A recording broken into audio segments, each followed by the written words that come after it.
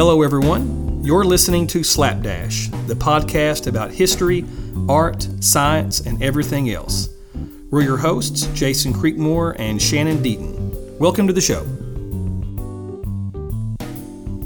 My name is Jason Creekmore, and across from me is the ever-prepared Shannon Deaton. How are you, man? Man, I'm feeling extra prepared today. All right. The entire month of October, Slapdash is going to be focused on all creepy things that go bump in the night. Over the next 4 episodes, we're going to look at the origins of Halloween and discuss our favorite Stephen King novels. We are also going to have an episode entirely devoted to the Halloween movie franchise, including an interview where we will be driving to West Virginia to meet the man behind the mask from the 1978 original Halloween movie. And finally, we will end with an in-depth discussion of the 10 most influential horror movies of all time. So, Shannon, any last words before we dive into the Halloween edition of Slapdash? Let's dive in. All right, let's go. Halloween is one of the most popular American holidays, and outside of Christmas, it is the holiday that people spend the most money on, with candy, costumes, and decorations.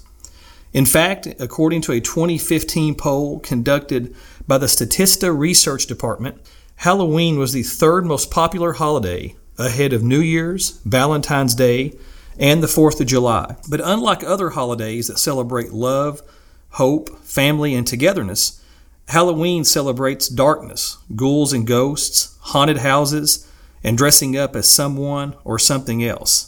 It is so different than other holidays, as the American version of Halloween is not connected to religion like Christmas or Easter, nor is it connected to our nation's history like Thanksgiving or 4th of July. Halloween is its own thing. In some ways, it is a holiday where we celebrate, to some degree, that which we know is bad. It is the only time of year where the macabre is widely accepted. Everything has an origin. So what was Halloween's? How did Halloween come to be? Well, you can clearly trace it back to a European group known as the Celts, who lived in Ireland, Great Britain, and northern France as early as 1200 BC and thrived until about 60 AD, until the Romans conquered the lands. Like other groups during this time period, the Celts depended heavily on the land for farming. Their new year for their calendar was on November 1st, which meant the last day of the year was October 31st. During this time period, every October 31st, the Celts celebrated something called Samhain. Samhain marked the end of the year and brought about death to the region as the trees lost their leaves and the grass turned brown. The sun did not show as long, which meant that night lasted longer. Naturally, the temperatures got colder during this time, and people became sick and oftentimes died. The Celts believed that on October 31st, the mystic boundary between the living and the dead blurred, and that the dead could come back to roam the earth. Samhain was the celebration of this night. The Celts would make these huge bonfires and dress up in animal skins in order to try and scare the evil spirits away. So you can easily see the connection between these events and how we celebrate Halloween today. Also during Samhain, it was believed that Celtic priests, who were called Druids, could predict the future. According to legend and the writings of Julius Caesar, the Druids first had to make a human sacrifice during Samhain. So they made these large structures called wicker men that were built out of sticks and straw. These wicker men were made to look like a real man, but they would be anywhere between 20 to 30 foot tall. After the wicker man was prepared, the Druids would have someone tied to the structure and then set the whole thing on fire. That's terrifying. Yeah, absolutely terrifying. And I know that that's actual history, but this is also a literal human sacrifice on a Halloween night as people are dancing around wearing costumes. I mean, that's so cliche for Halloween, but it was true that this was that's actually what they were happening. Really doing. Yeah. Thousands of years later, Halloween still has the same dark, sinister elements that Samhain had back in the days of the Druids. So I say all this, and so now, Shannon, how in the world does a strange Celtic holiday like Samhain that took place in Europe thousands of years ago, how does that make its way across the Atlantic Ocean to America? Very carefully. And slowly. But as you mentioned, the Scots and the Irish were a big part of the early days of Halloween, and it was no different when it actually moved and came to America. It was actually immigrants from Scotland and Ireland who brought the Halloween tradition to the U.S. in the 1800s. And this included all of the traditions that we know of today, including dressing up in costumes and asking neighbors for food and money, and even pulling pranks on the evening of Halloween. But it wasn't very long after the introduction of Halloween until it started to become very commercialized. And Jason, this is the sort of Halloween I think you and I best know.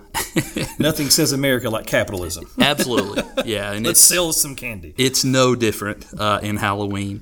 So in the 1900s, this was the time that postcards and die-cut paper decorations were produced, and we really started to see the invention of early Halloween decorations.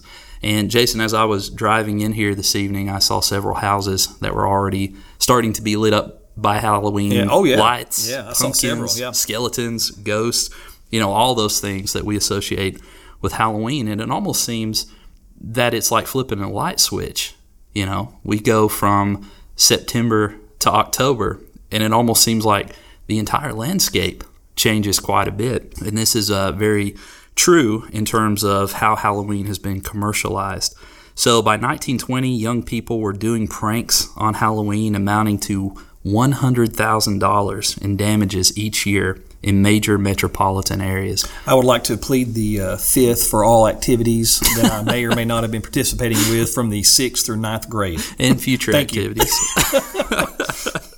But yeah, so a lot of these kids were going out, they were damaging property, and they were pretty much tearing up the entire town in the 1920s. And one theory actually holds that it was due to this excess of pranks on Halloween that pretty much led to the widespread adoption of an organized, community-based trick-or-treating tradition in the 1930s. Yeah, I've always thought that was so strange. I mean, honestly, even back just a few years ago when I would hear that they would set trick-or-treat times for, that was just odd. It's like, how are you dictating a holiday? That was just so strange to me. Even like 2 or 3 years ago, I was thinking that. So that's when I was strange. a kid, I remember that Halloween continued until the lights turned off on the street. Yeah, until the last Reese cup was gone.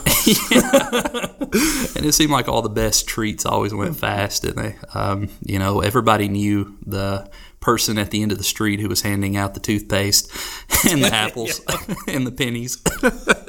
So those lights, stayed on most of the night, because once you found out who wasn't giving out the Reese cups, you tended to avoid that area. Sort of just bypass that. Yeah. You just went on by.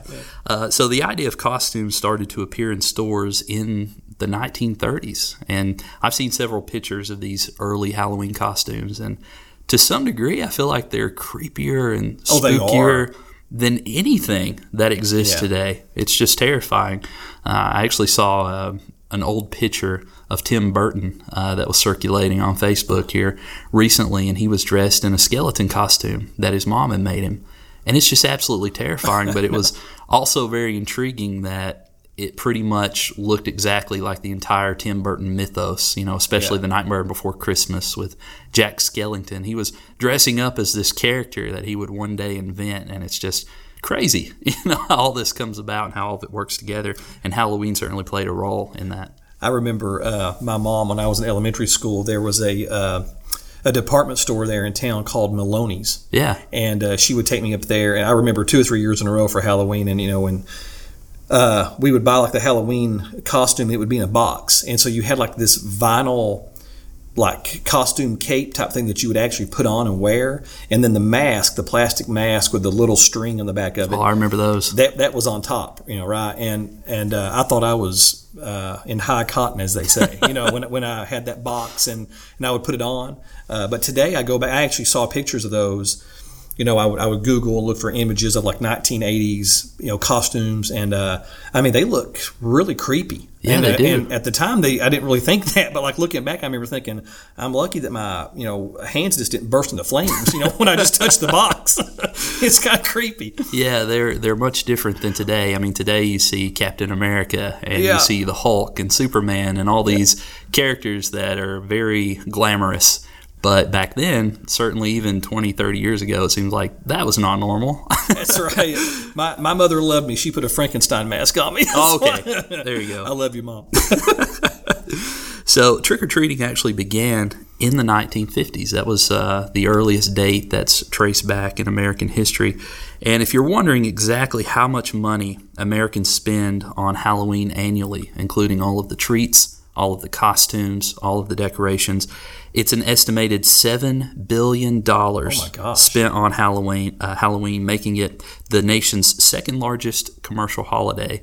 I don't have to tell you what the first is. It's not St. Patrick's Day. No, I imagine not. So spending on Halloween candy is more than doubled since 2005, and there's an organization called the National Confectioners Association, and they estimate that over 75% of U.S. adults give out candy every year to trick-or-treaters.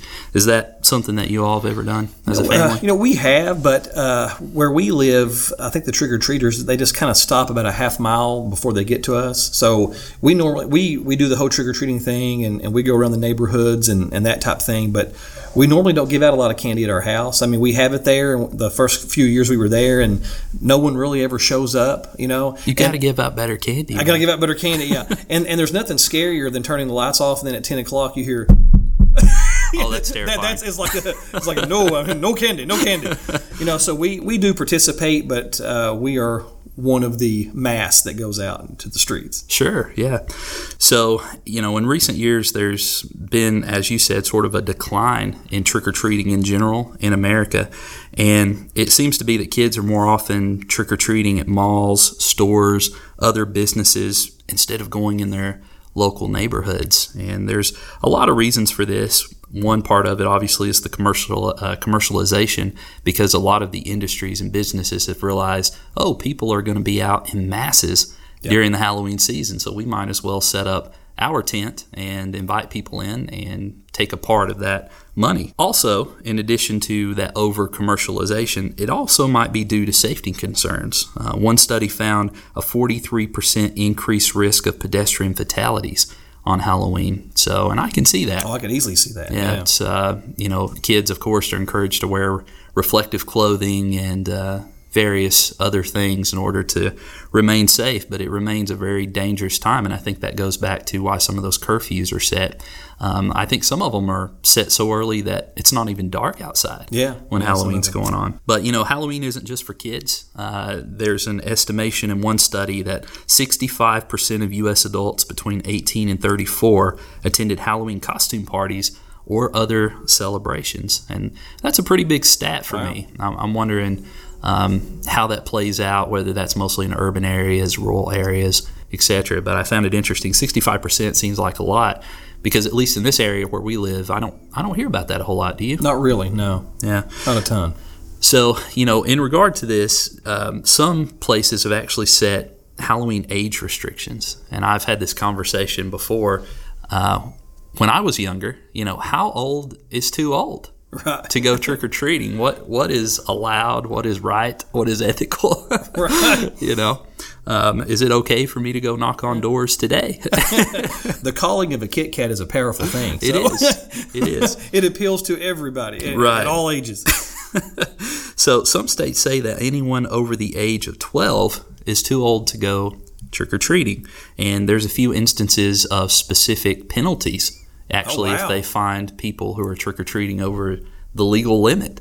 So in Chesapeake, Virginia, anyone ringing a doorbell and seeking candy over the age of 12 could face a misdemeanor charge, up to 6 months in jail, and $25 to $100 in fines.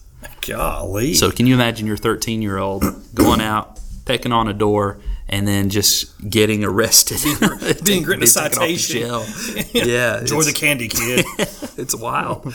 Other restrictions in other states include in Livingston Parish, Louisiana, if Halloween falls on a Sunday, which sometimes it will, Louisiana kids have to wait until Monday to collect candy. They're not allowed to trick-or-treat on Sunday. In Walnut, California, trick-or-treaters can't wear a mask or disguise of any kind, which sort of defeats the whole purpose in some ways.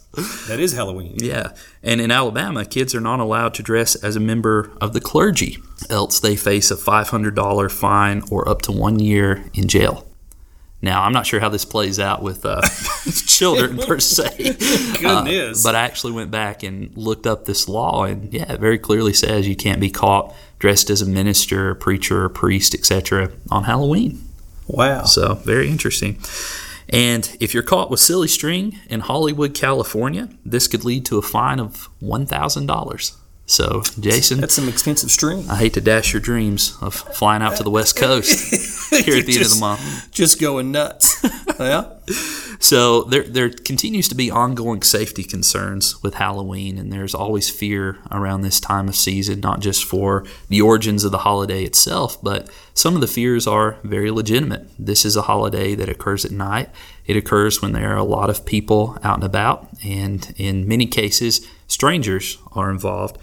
So candy tainted with poison or containing a razor blade has been an ongoing discussion for many years. And I remember when I was very young, there was a rumor going around, and I'll go ahead and indicate it was never verified that this actually happened, but that some children had opened up their Halloween candy the night of Halloween, and they found razor blades inside of the candy. Have you heard this? Oh, yeah, I heard that, yeah. I mean, I heard people that would say that they found a razor blade inside like a Hershey Kiss. Yeah. And I'm like, how does that work? That's impossible. But yeah, I've heard that. I mean, I remember growing up and even telling my kids, watch out for razor blades. And they're like, what? What's going on? Crazy, yeah. So there are some origins to this story. I'll say, at least in terms of the razor blade itself, that's a myth. We can debunk that right now. But there have been some instances of Halloween candy tampering that have occurred. And the idea might have started in 1964 when a New York homemaker named Helen Feel was irritated at the idea of handing out free candy to older kids. So this was before any sort of law or policy was on the books about how old you could be. So you've got teenagers, running up and down the streets, dressed as Frankenstein and Dracula, knocking on your door, wanting candy. And Helen Feel said, "We will have no more of that." So she started to give out packages of steel wool pads, dog biscuits, and even poison ant buttons to children who she thought was too old, who would come by her house and knock on her door. Now, she did make it clear that the goodies were inedible, that children, you can't really eat these things, and she let them know right off the bat that, hey, I'm just being mean-spirited about this, so please go away and stop trick-or-treating. But she actually still got charged, which probably should have happened with endangering children back in 1964.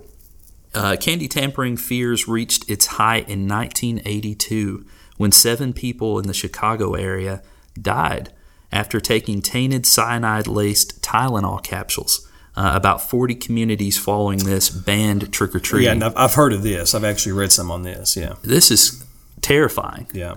Prior to what came to be called the Tylenol murders in 1982, there were no safety tampering on food packaging. This led to a change in industry standards, and many products added an extra layer of food tampering, including cereal, milk, and obviously Tylenol and other drugs that were on the shelves. So the candy industry actually set up a telephone hotline to collect police reports of candy tampering, but they didn't actually receive a single verified report of a child being seriously hurt by tainted candy from a stranger following the 1982 incident with Tylenol. So there were actually no proven instances of candy tampering until the year 2000, when a child was injured by Halloween candy from a stranger, and James Joseph Smith of Minneapolis was charged with 1 count of adulterating a substance with intent to cause death, harm, or illness, and James actually put needles into candy my. bars and handed them out. That's what a sick individual. Sadistic. I mean, that's insane. So one child was pricked by a needle when he bit into a candy bar. He wasn't actually hurt beyond the prick, which is bad enough, but no other children were harmed. So of the $7 billion that gets spent on Halloween candy and decorations and all these things, thankfully, this is the one and only instance where children may have actually been harmed, and it set up a lot of preventative measures. So, Jason, another very popular component of Halloween, of course, is jack-o'-lanterns. So, absolutely. Tell us a little bit about jack-o'-lanterns. One of the hallmarks of Halloween is the jack-o'-lantern. And aside from trick-or-treating, carving pumpkins is what Halloween is all about. Of course, it's that way in my household. But where did this tradition come from? When you think about carving pumpkins and placing candles in them, it is actually a strange thing to do. Well, it turns out that jack-o'-lanterns was part of Irish culture, which started in the late 1600s. The most common legend behind the jack-o'-lantern comes from a man named Stingy Jack. Stingy Jack was a really bad dude who cheated people out of their money and played tricks on everyone he came in contact with, including one time with the devil. The story goes that Jack tricked the devil into climbing up an apple tree, and once the devil was on top, Stingy Jack then placed crosses around the trunk of the tree. Since the devil cannot pass by a cross, he was stuck. Stingy Jack then made a deal with the devil. He agreed to let him down if the devil would not take his soul when he died. The devil agreed to the deal. Years later, when Stingy Jack died, he was not allowed into heaven. And when he went to hell, the devil would also not let him in because of the deal they had made years prior. So Stingy Jack was left in limbo forever to walk the earth, even after death. Jack complained to the devil that he cannot see at night, so the devil threw a glowing hot coal from hell. Jack then placed the coal inside a hollowed out, not a pumpkin, but a turnip, hence the term jack-o'-lantern. For centuries, Irish people would make jack-o'-lanterns from turnips, but during the 1800s, there were two massive waves of Irish immigration to the U.S., and obviously they brought this tradition with them. However, once they arrived in America, they found pumpkins were larger and easier to hollow out. So naturally, pumpkins became the new jack-o'-lanterns in America. The jack-o'-lantern was also popularized by Washington Irving's The Legend of Sleepy Hollow, which was written in 1820. When this infamous headless horseman used a jack-o'-lantern in place of his own head. And speaking of headless horsemen and other scary creatures, Shannon, I'm going to throw it back to you to talk about maybe some haunted houses and maybe some of these ghouls and ghosts that inhabit those. The origins of haunted houses date back to the 19th century London. In fact, as early as 1802, Marie Tussaud created an exhibition of wax sculptures of actually decapitated French figures, including King Louis XVI and Marie Antoinette. That's creepy. So I can just imagine going through one of these first haunted houses and really having no previous exposure to the whole idea of scary as an attraction. Right. Just seeing all of these headless figures on display.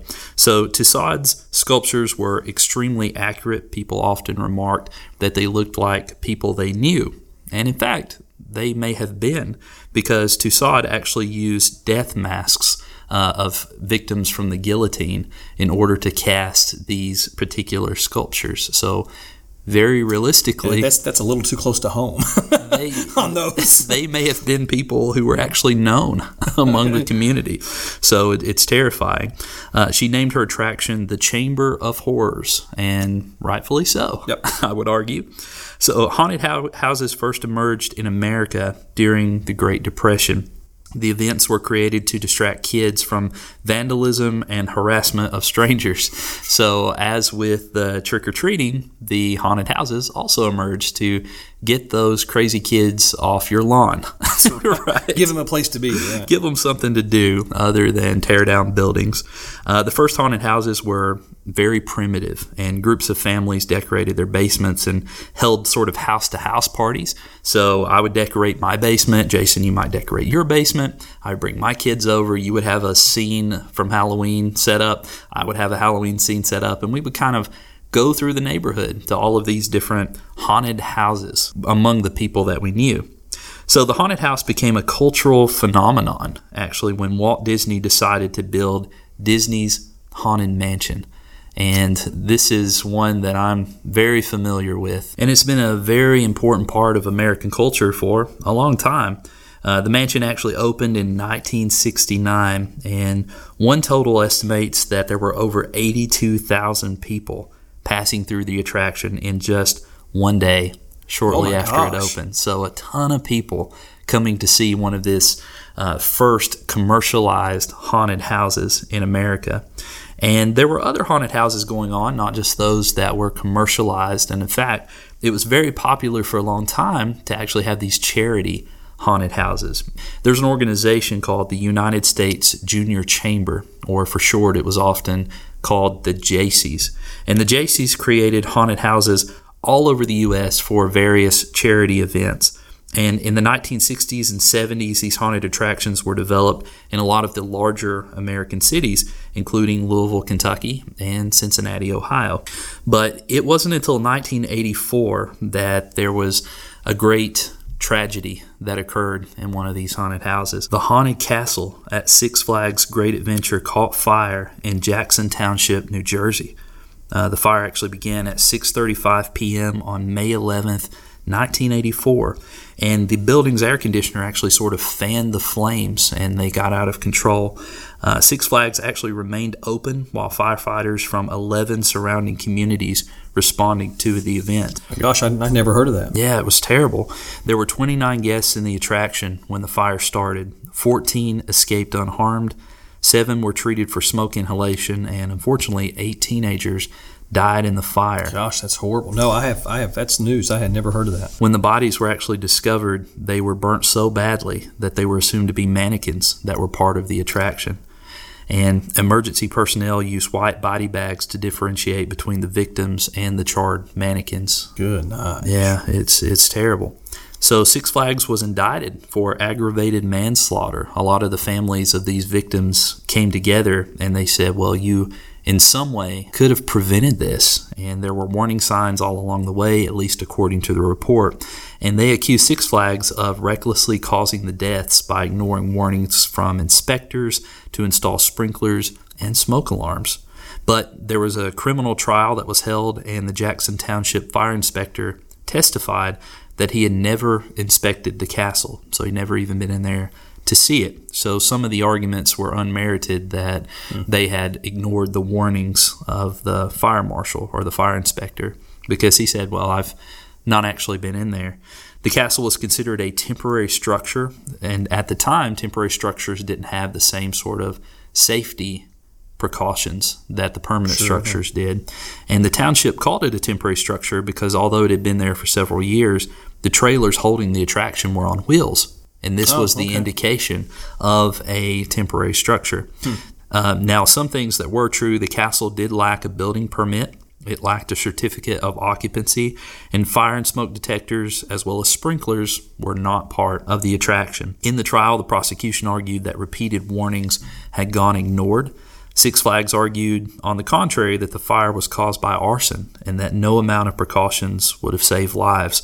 So Six Flags ultimately had the case dismissed. They were found not guilty, and as a result of more rigorous safety laws, building codes, and inspections, unfortunately, charity haunted houses started closing down due to the expense because, immediately following this event, it stirred the population to come up with all these additional laws and regulations. Oh, yeah. There's a lot more liability involved. Yeah. And probably rightfully so.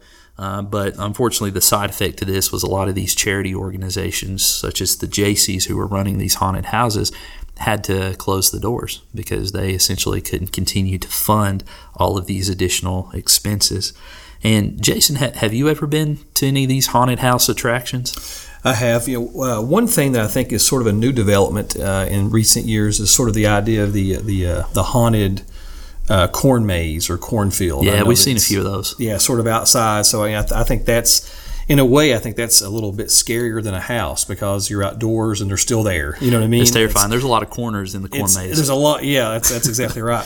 But I remember one time specifically, I was probably around 9 or 10 years old, and I went into a haunted house with my older cousins. And we had went in. I didn't want to go. Okay, I'm a scaredy cat. I hate haunted houses. Yeah, I do too. I don't like them at all. And so I went in with them, and probably by like the second room, I was already freaked out, and I really did trip. I just like tripped on a cord, an extension cord or something, and I fell down. Of course, I was fine, but when I looked up, they were gone. And I got turned around. Of course, there's black curtains and there's smoke and there's strobe lights. And you're by yourself. And I'm by myself. It's just me and this witch in this room. And so she can see I'm visibly shaken beyond like the normal level that you would be. You should be. That you'd be shaken. Yeah.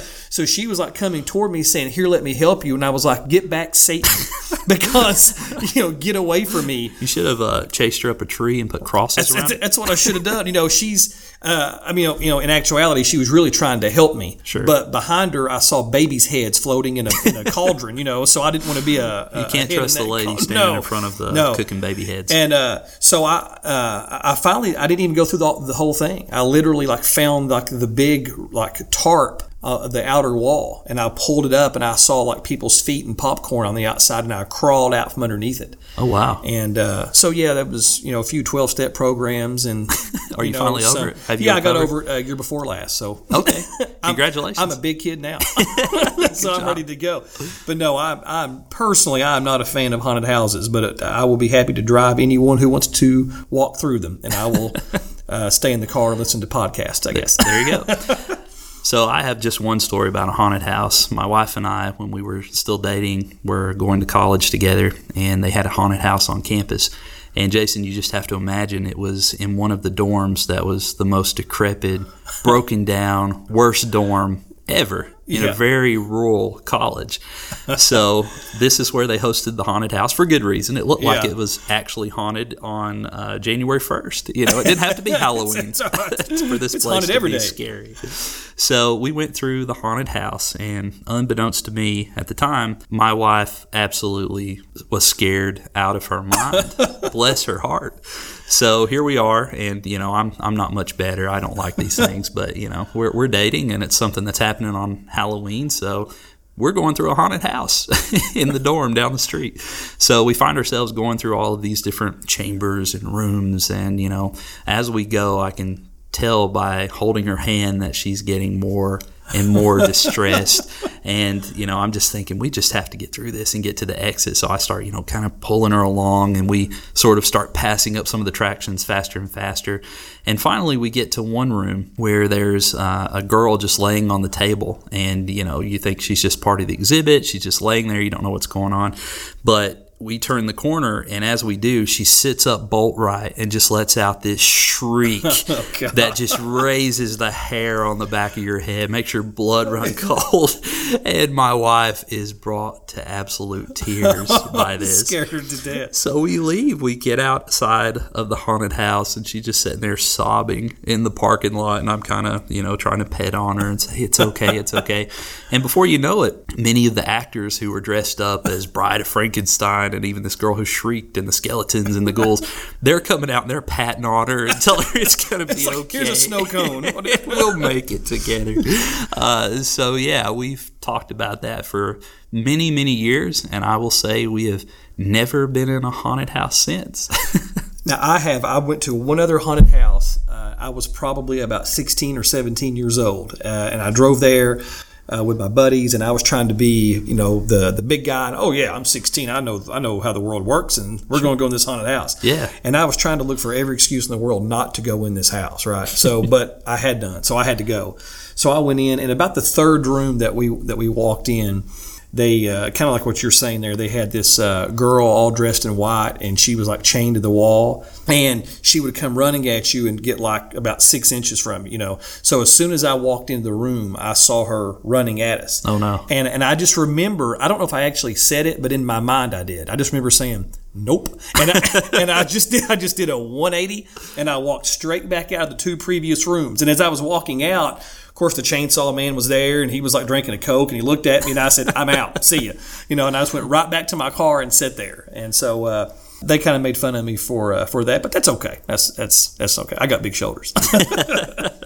You mentioned the chainsaw, man. I remember in 5th grade, the school took us to a haunted house, which is a terrible thing for a school to do. Why would they do that? What part of the Common Core is that mean? Yeah, I don't know. I don't know where that falls in the curriculum. But anyway, so a lot of the students were going through the haunted house, and I just remember the chainsaw man, like you said, he would chase people out. And at the time, I really had no way of knowing that this chainsaw he was holding was not about to just tear you up, everybody in the crowd. I later found out, though, that apparently there's no chain on those chainsaws, so I was very thankful for that. It's the small things. That's it. They gotta get you through. Absolutely. So we discussed the history of Halloween. We've went back and forth on the origins from the Celtics and the Scots and the Irish and all the way through the American commercialization, including jack-o'-lanterns and also haunted houses. And Jason, do you have anything else on Halloween? I do not think I do. I think I'm finished. All right. Thanks to everyone who is listening to the podcast. We appreciate you subscribing and rating the podcast. We hope you have a very great evening. Take care, everyone.